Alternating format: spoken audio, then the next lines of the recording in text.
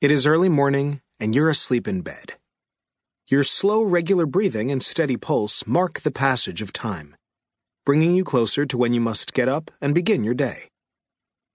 Today will be a busy one, with a visit to the doctor followed by a flight to another city for a business presentation. The vintage clock on your wall, a gift from your grandmother, provides a comforting tick-tock as the small bob hanging from the body swings rhythmically back and forth. Although the clock keeps good time, you rely on the alarm setting of your smartphone to wake you. But the first sensation that will register the start of your day will not be your hearing. It will be your sense of smell. Last night you set the digital timer on your coffee maker to start its brewing cycle 10 minutes before your phone's alarm will go off.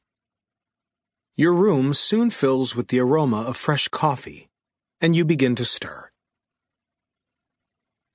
The elegant physics of an oscillating pendulum underlies the working of both the clock on the wall and the electronic timer on your coffee maker, and plays a crucial role in many of the devices you will use as you prepare for the day. A pendulum is a very simple device, consisting of a string fixed at one end, with a mass termed the bob attached at the other end. The oscillations of the pendulum bob provide visual confirmation of one of the most important concepts in physics, that of the principle of conservation of energy. Kinetic energy, the energy of motion, can only be converted to potential energy, the energy associated with a force acting on an object and the distance over which that force can cause motion, and vice versa. In a pendulum, you can increase the potential energy of the mass on the string by lifting it up, rotating the bob to a higher level while keeping the string taut, doing work against the gravity that pulls down on the bob. Once you release the bob, its potential energy is converted into kinetic energy as it moves in an arc of a semicircle.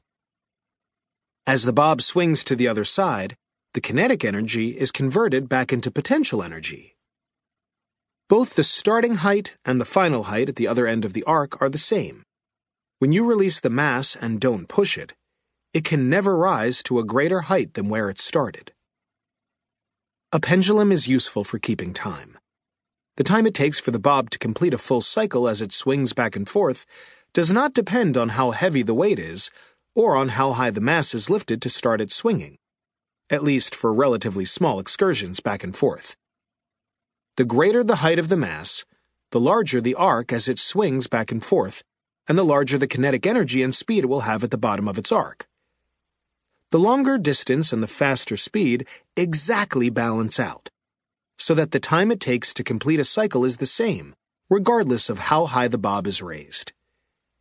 The only factor that controls the time for a cycle is the length of the string. A pendulum whose string is just a little less than 10 inches long will take 1 second to complete a full oscillation. As it swings, some of the kinetic energy of the bob is transferred to the surrounding air, pushing the molecules out of the bob's way.